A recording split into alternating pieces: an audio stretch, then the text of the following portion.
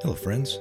Welcome to 100 Degrees Below Freezing, a story and devotional podcast where we share the experiences we've had while following Jesus in the Alaskan bush. Sometimes odd, sometimes funny, sometimes painful, but always in light of Jesus. Grab something warm and join us in the adventure. Episode 1, 100 Degrees Below Freezing. It was the winter of 2012, and we had been living in Galena for just shy of 1 year. Winter had been an average cold up until Christmas, when the temperature dropped to negative 30 and would not get above negative 30 until Groundhog's Day. Well, I guess I'm getting a little ahead of myself, and I should probably step back a moment and give an introduction to give you a reason why exactly I live in a place that even has the remotest possibility of seeing frigid temperatures like these. My name is Chris Kopp, and I'm the pastor of the Galena Bible Church here in Galena, Alaska. It's a fly-in only village on the northern bank of the majestic Yukon River. My family had felt God's clear call to come up and pastor the only Protestant church in this village of about 500 people. My call to come here will be an episode for another time, but the reason I live in an environment that is so extreme is because I believe that Jesus is worth it. The good news of the gospel of Jesus Christ is worth being told to people in the most extreme places on the planet. I do not believe that unfamiliar customs, remote isolation, or uncomfortable climates should stop us from the mandate Jesus gave us to go and make disciples. And it's those extremes that I want to talk about on this podcast. There's a reason people make reality shows about Alaska. There are things true about my home state that are just plain crazy to anyone not from here. And God has used many of these extremes to teach me some things about himself, about myself, about the nature of the church and the mission of God. And I want to share those things with you that maybe, just maybe, you would fall in love with Jesus and hear his call to go and make disciples in the extremes of the world. When dawn arrived that Saturday morning of January 28, 2012, we realized the immovable cold that had settled on our little stretch of the Yukon River had tumbled to an unbelievable negative 68 degrees Fahrenheit. Now, negative 68 is impressive all on its own. It's a temperature that very few human beings on the planet have ever experienced, and rightly so. We are not designed to deal with such extreme temperatures. I mean, really, at negative 42 degrees, propane, the gas that you usually use in your barbecue pit, turns from a gas into a liquid. But when the temperature is negative 68, this means that it could instantly warm up 99 degrees and water would still be frozen.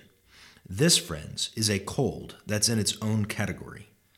Although this would be the official number that would go down in the books, it's really hard for average temperature reading equipment to measure that kind of cold. Our own coil spring deck thermometer only went to negative 60 and was literally pegged out, resting against a plastic peg at the bottom of the hash marks. Several people from around town who had older alcohol and mercury-based thermometers had said that theirs were reading temperatures well into the negative 70s. We all knew this was cold.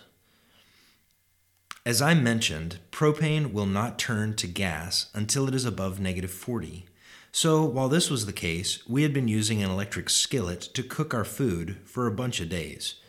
As we sat around the table with our three, at that time, young kids, we realized that other than myself, my family had not been outside for a week. Coupled with the limited 4 hours of daylight that we were receiving at that time of year, cabin fever was clearly beginning to set in. So the executive decision was made to bundle up the kids, my wife and myself, and go outside for however long we could stand it. Now, with adequate gear, which we have plenty of, death is not a sudden onslaught in rural Alaska, which is contrary to what you may have seen on reality television. This doesn't change the fact that it does hurt to breathe. Your eyes water and burn because of the cold. Because your eyes water, every time you blink, your eyelashes try to freeze together. But aside from these discomforts, it's just winter. You're bundled up and can play in the snow. And we did. Vehicles don't like to run at these temperatures, and as such, there were none on the roads. We pulled a sled up onto the road and began to pull the kids around, spinning in them as if they were a ball on a chain, then letting them go, gleefully giggling off down the very slick road. It would have to be somebody smarter than me to explain why ice is super slick at these temps, but the friction between sled and road was almost non-existent. Another environmental difference at these super chilled levels is that air becomes super dense, and sound travels an insane distance. Everything sounds loud. We could be standing 20 or 30 feet apart from each other and talk in a normal inside voice and clearly hear each other.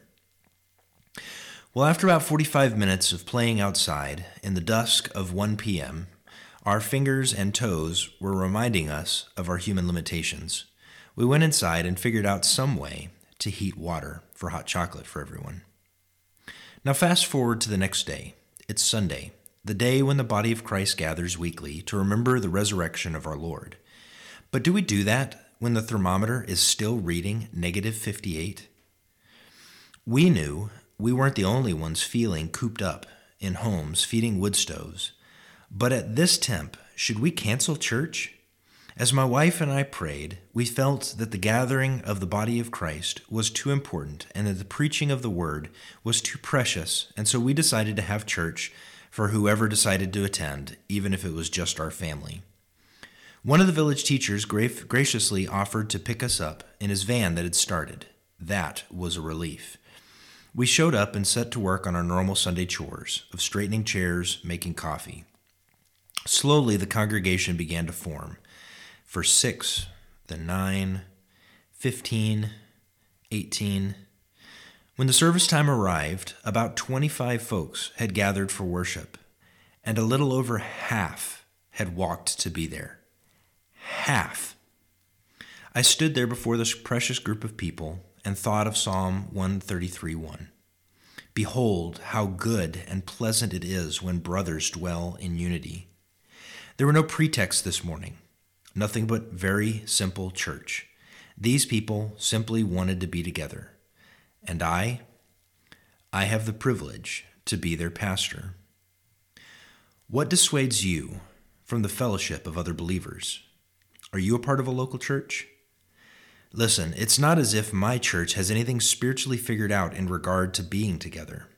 We're just a bunch of really messed up people who know we need each other, and we know we need to know more of Jesus. Why do the people of Galena Bible Church live in such an extreme place? Because Jesus is worthy, and there are people here who do not yet know this most incredible truth. Our hope is that while we teach the gospel, live in light of the gospel, and model the radical nature of the gospel, our neighbors, co-workers, fellow students, and family members will come to see and savor the Savior as we have. Maybe seeing the warmth of this fellowship of believers here versus the cold of this world will remind you, as it often does me, of the precious gift of Jesus. Thanks for joining me for this first episode of 100 Degrees Below Freezing, stories we've lived while following Jesus in the Alaskan bush. To you, friends, I say, stay warm and never stop needing Jesus.